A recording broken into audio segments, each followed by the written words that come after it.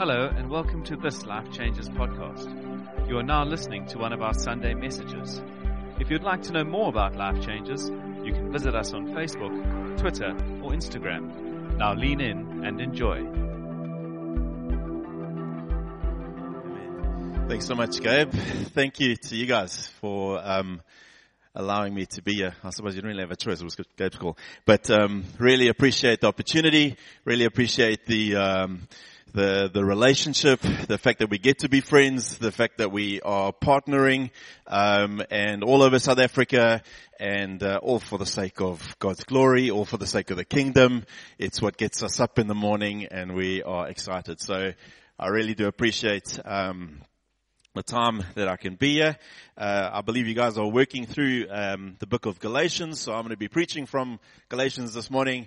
I don't know where you are in Galatians, but I'm going to Galatians 1, so you can turn with me if you have your Bibles to Galatians 1, verse 1.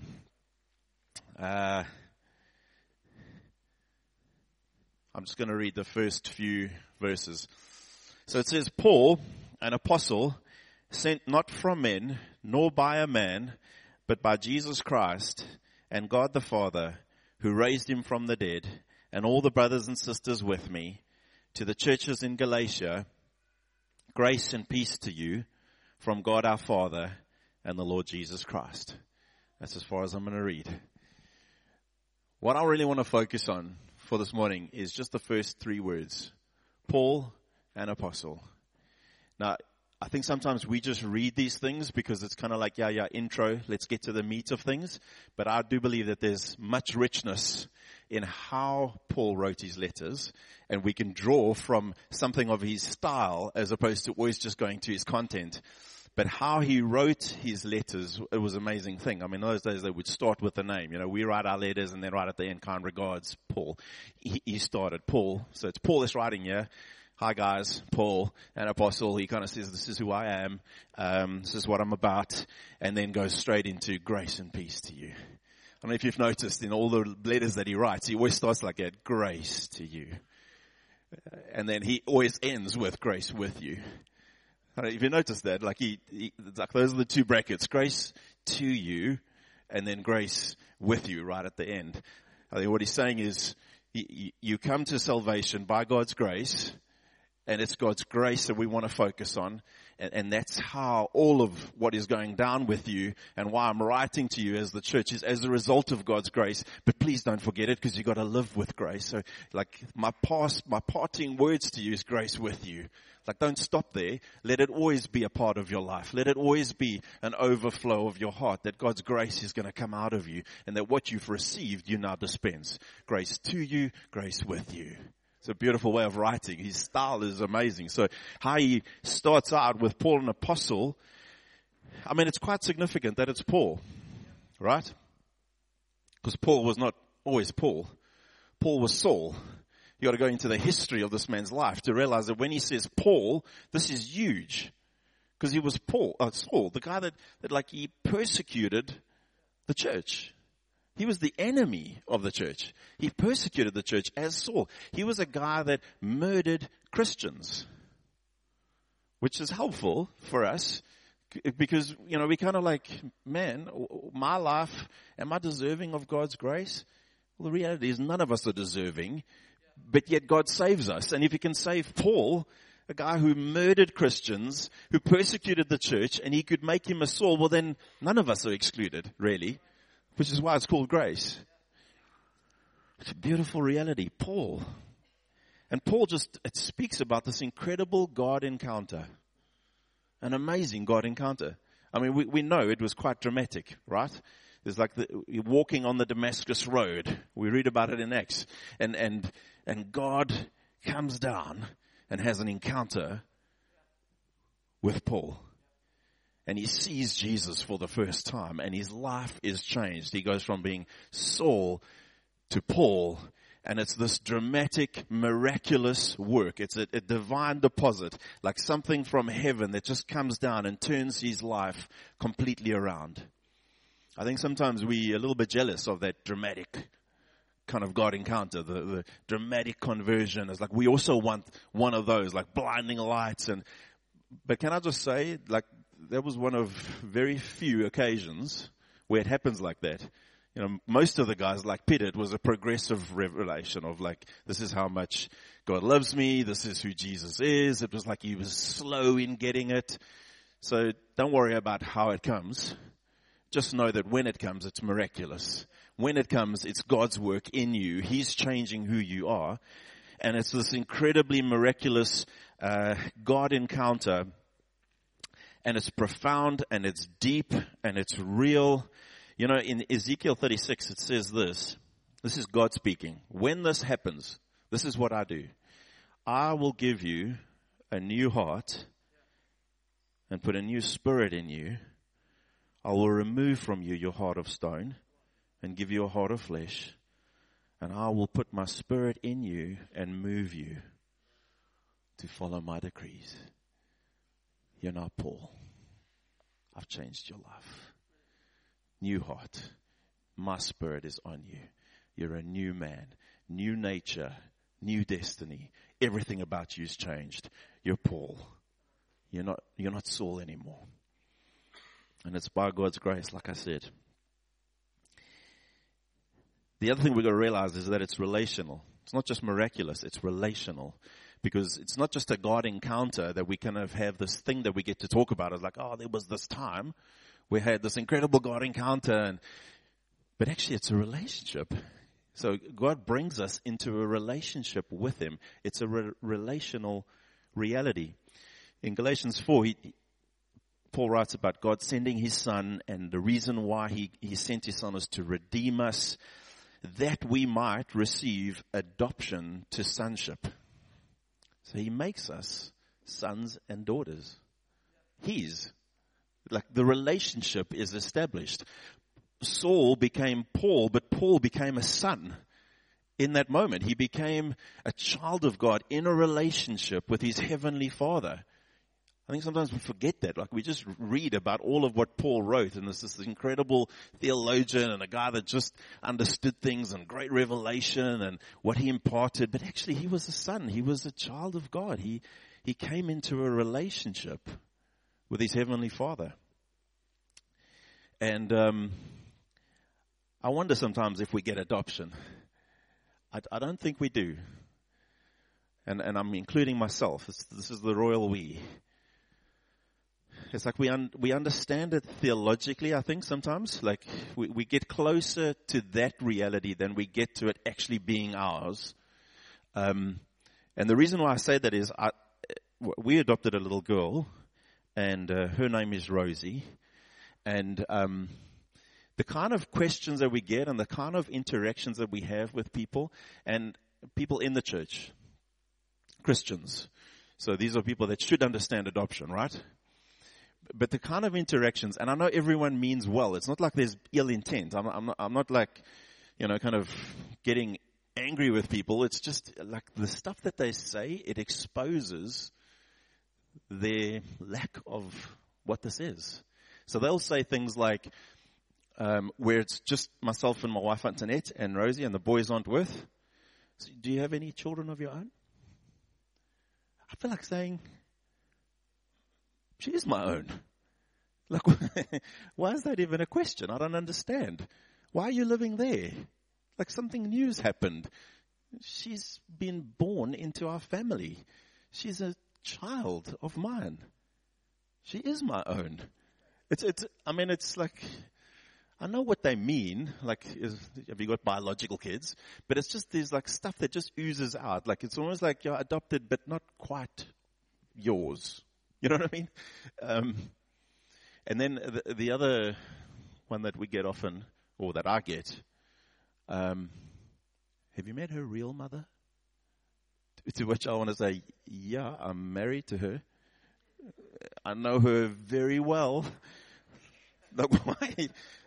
This is her real mother. You're still living back there. Like, what's wrong here? Is that her real mother? I'm her real dad. That's how I'm seeing it. How are you seeing it?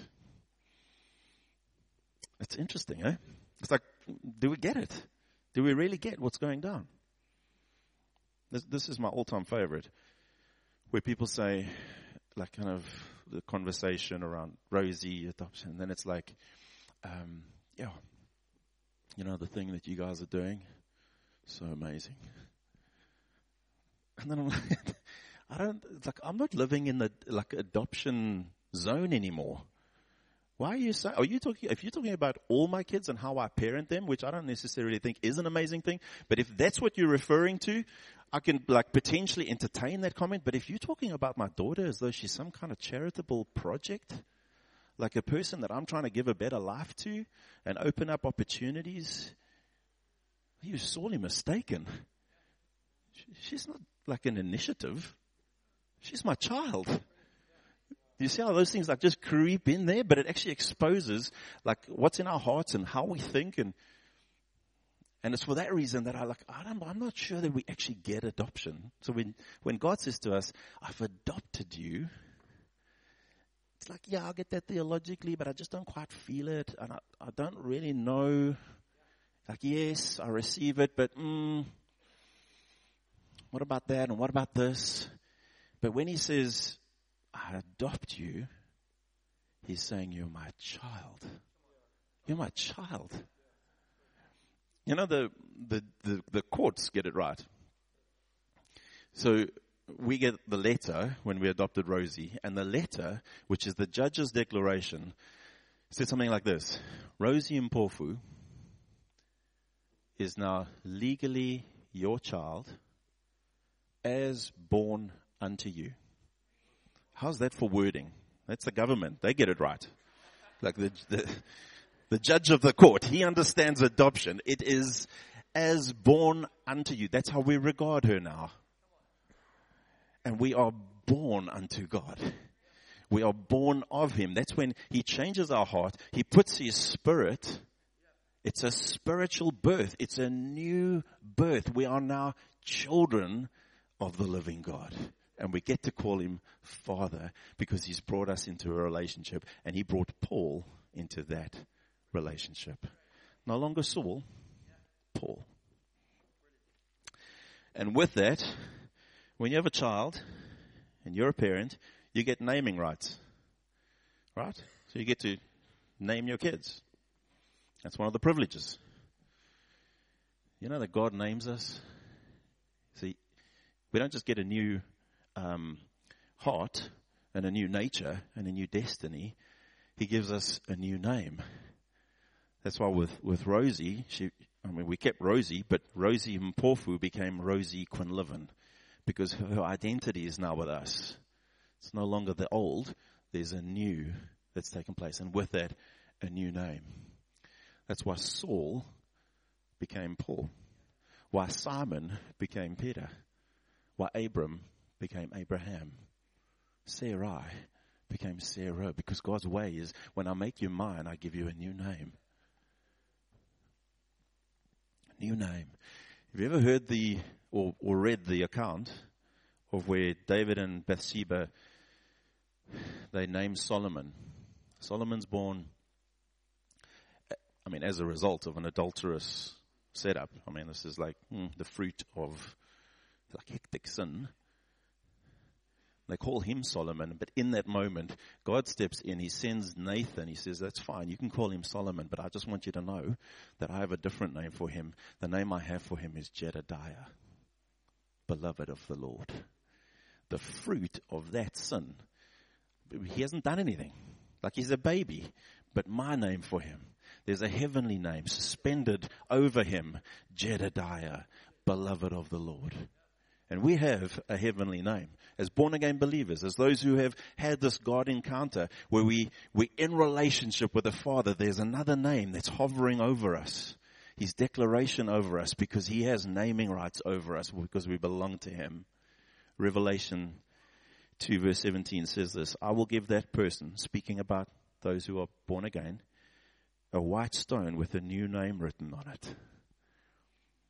You know, the white stone in those times when they had like court proceedings, the outcome of the charge and what was brought against you, and through the whole hearing, at the end of it, they would either give you a white stone or they would give you a black stone. Black stone meant guilty. Guilty as charged. Condemned to whatever penalty. If you got a white stone, it was your acquittal. It was not guilty. I declare you not guilty. In Revelation 2, God says, I give you a white stone because you're acquitted. You're not guilty by virtue of what my Son has done in dying for you. But not only that, check your white stone because it's got a new name written on it. Jedediah, beloved of the Lord. Paul, no longer Saul. So God changes everything about us. He'll go as far as changing our name.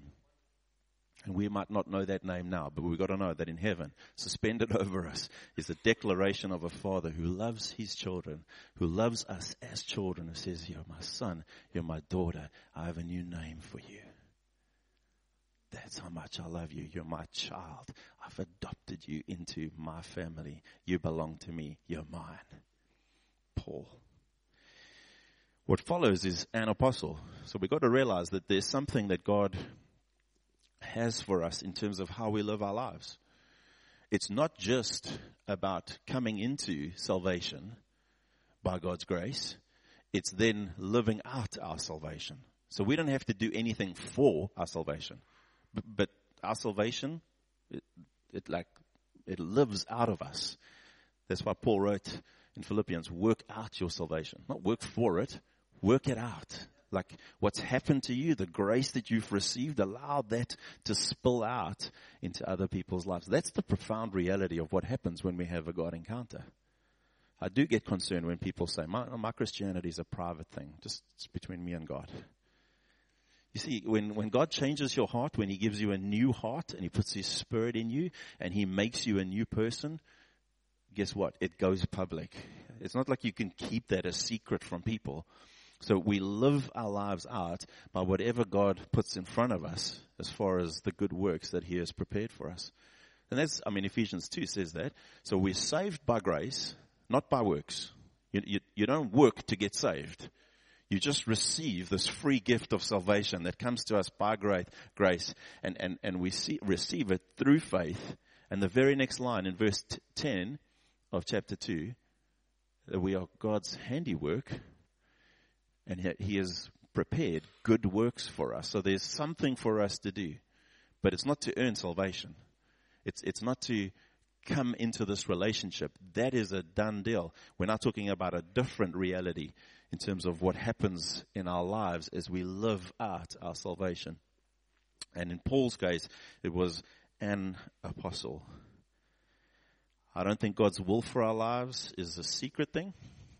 I do get concerned sometimes because Christians will speak about like God's will for my life as if that's the number one goal of a Christian, is to find that out. It's not. Because he's revealed so much already, It's like you're in a relationship, so it's probably a good idea to be in my word, because that's me speaking to you, and pray, because that's you speaking to me. So we're in a relationship. That's what a relationship is, right? So I don't have to read my Bible because it's the right thing to do. It's something that I get to do, and I get to hear from God, and I get to pray and speak back to him. So this is that's just obvious. I don't have to hear from someone that it's God's will for me to be in his word and to pray. It's just, that's already revealed. It's so get a job. That's clear from scripture. It's not like maybe which job. That's specific to me. But to get a job and to be good at it and to be a custodian of God's love and to do it well, we don't have to have bright lights and things like kind of disclosing that. It's just obvious. Be a good husband, be a good wife, be a good parent, love your neighbor. It's like, let's get to the Great Commission. Like, go make disciples. It's like, man, we've got more than enough to do. So don't worry about God's will for your life. He's already disclosed. Whatever you have right now, do it.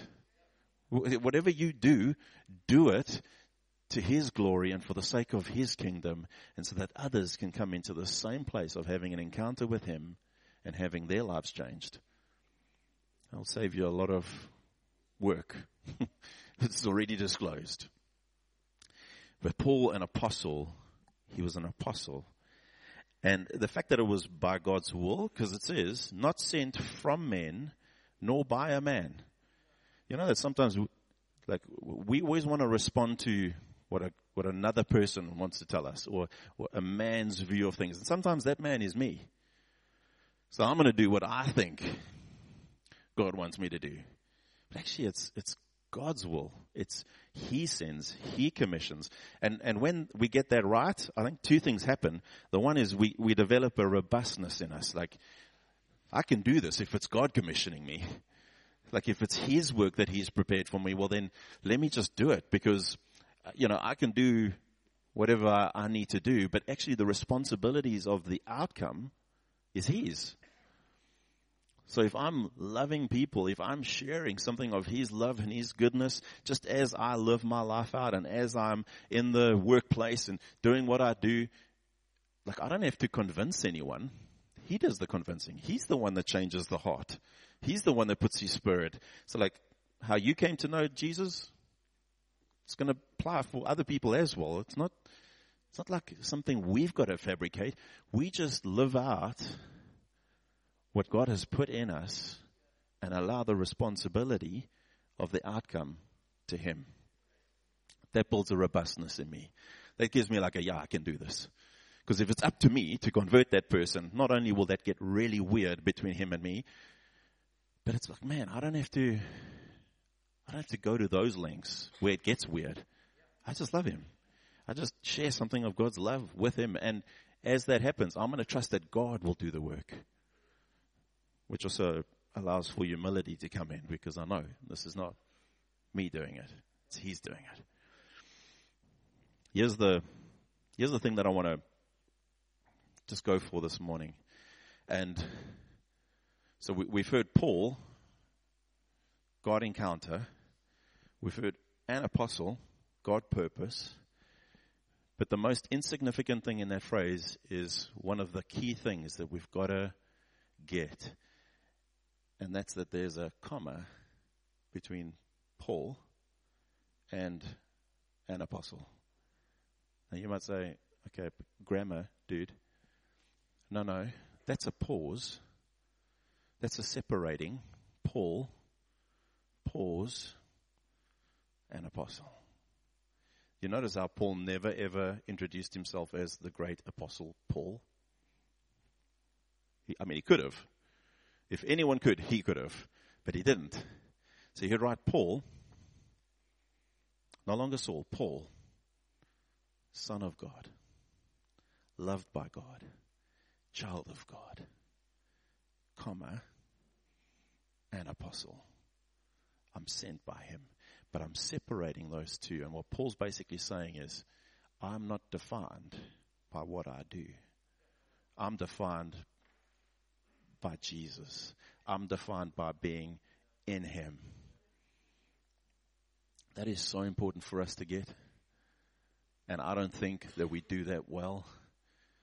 So my encouragement this morning is to say to you, get the comma between who you are in Christ and what you do for Him. We've got to get a pause between those two realities. Because when we start fudging them, things go south. It does. It goes south. Paul knew we're going to separate these two things. I'm a son before I'm a servant. I'm in a relationship before I even embark on whatever role God has for me. I'm a friend of God before we even get to whatever function I can fulfill. Paul, pause, and apostle. Separate those two.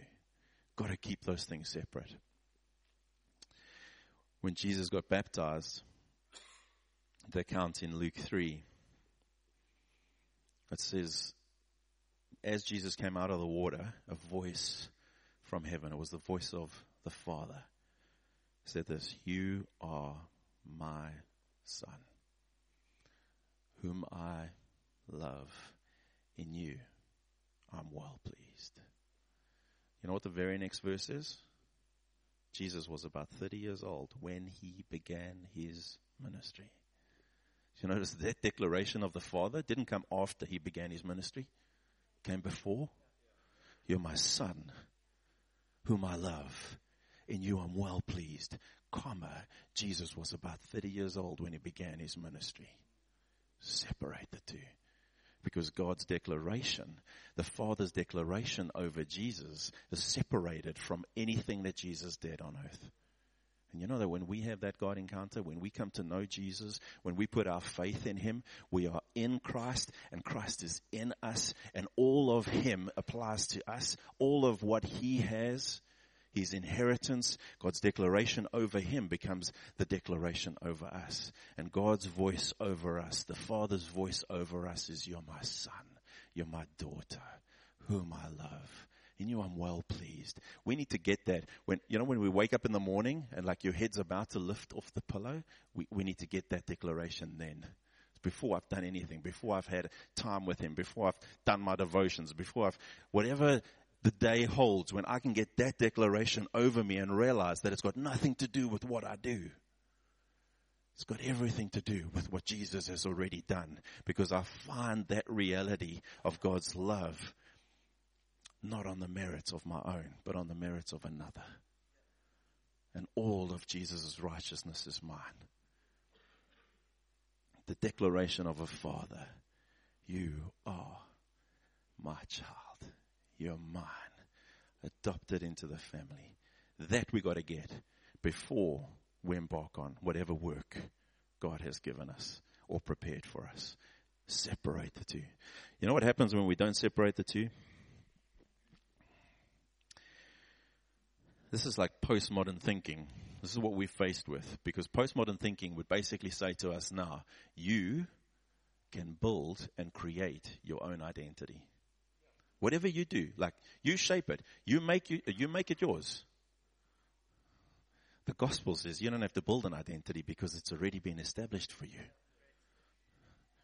And the only way we lay hold of that identity is by putting a comma back in who I am in Christ, comma, pause, what I'll do for him.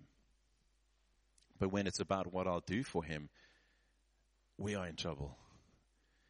We really are in trouble. How we live our lives as a result of that understanding, it shapes us. So you do something. I mean, here's the problem. For you to have an identity, you need to know that you have value, right? And that only comes through validation. And you know you can't validate yourself unless you're Donald Trump. I'm fantastic. I'm amazing.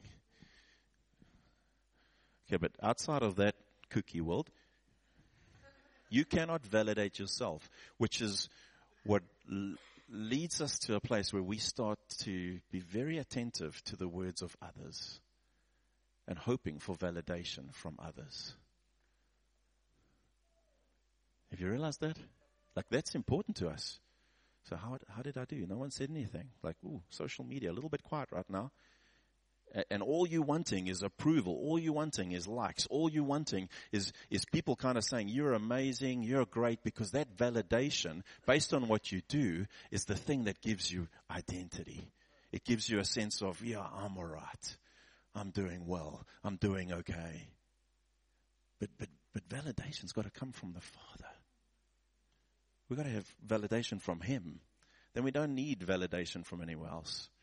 My son, middle son, John, he was going to embark on his first athletics day, a sprint, whatever it was, 80 meters.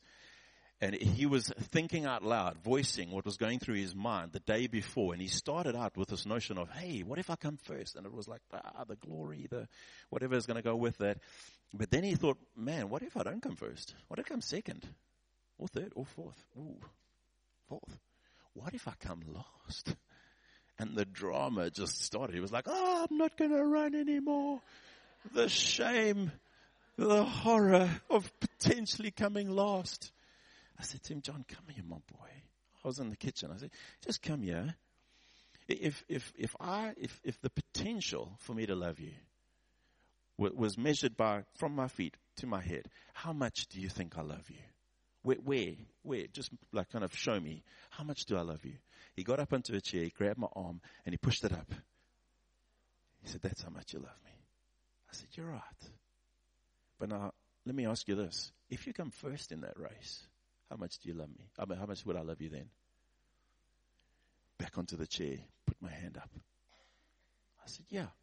If you come first in that race, that's how much I would love you. But let me ask you this. If you come last in that race, how much do you think I'll love you then? Back onto the chair, puts my arm way up into the sky. I said, you're right, my boy. Don't you ever forget that. And he walked out of that kitchen, chin up, chest out. My dad loves me. See, that's validation from a father. So now it doesn't matter as we run this race what people are saying from the sides and whether they're cheering or whether they think we're good at what we do or if we're bad at what we do. It's all about validation from a father. We need to get validation from the Father. You might ask, well, how do we get that? But I don't think that that's too difficult either, because that comes in a place of devotion. I really want to encourage you.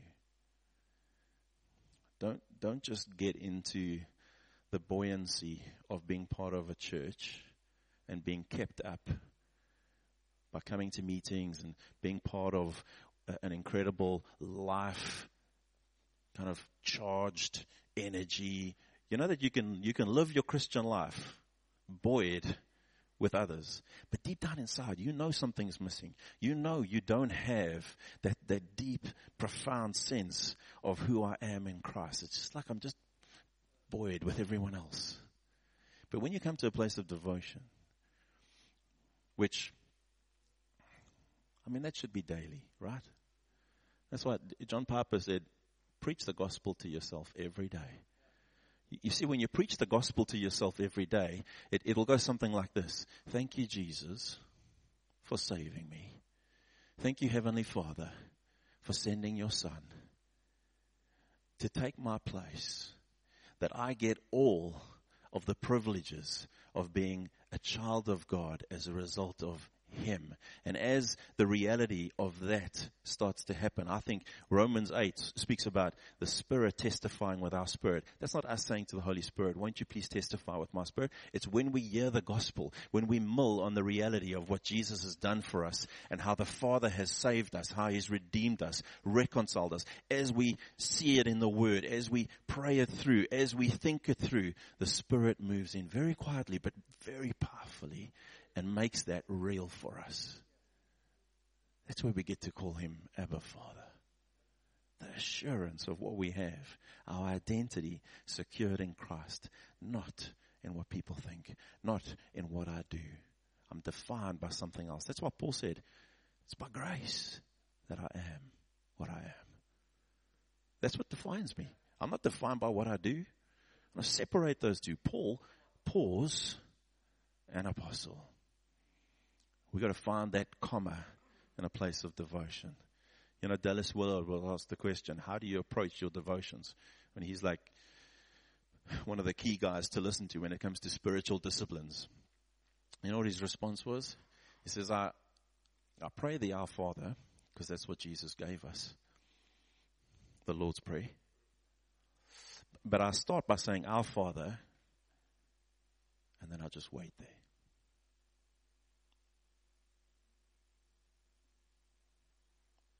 You must try praying it. Our Father, you're my Father. Because as you pray that and as you stay there, as you allow that, just you're mulling on it. Just how did this happen? How did I come into this relationship? There's this God encounter. God came into my life. He changed who I am. He gave me a new heart. He put His Spirit in me. I'm a child of God. That's how I get to call you Father. And as you do that, so the Spirit comes in and testifies with your spirit. That's who I am. It's not based on what I do and how I do. See, the problem, if it's based on what I do and how I do, that thing changes.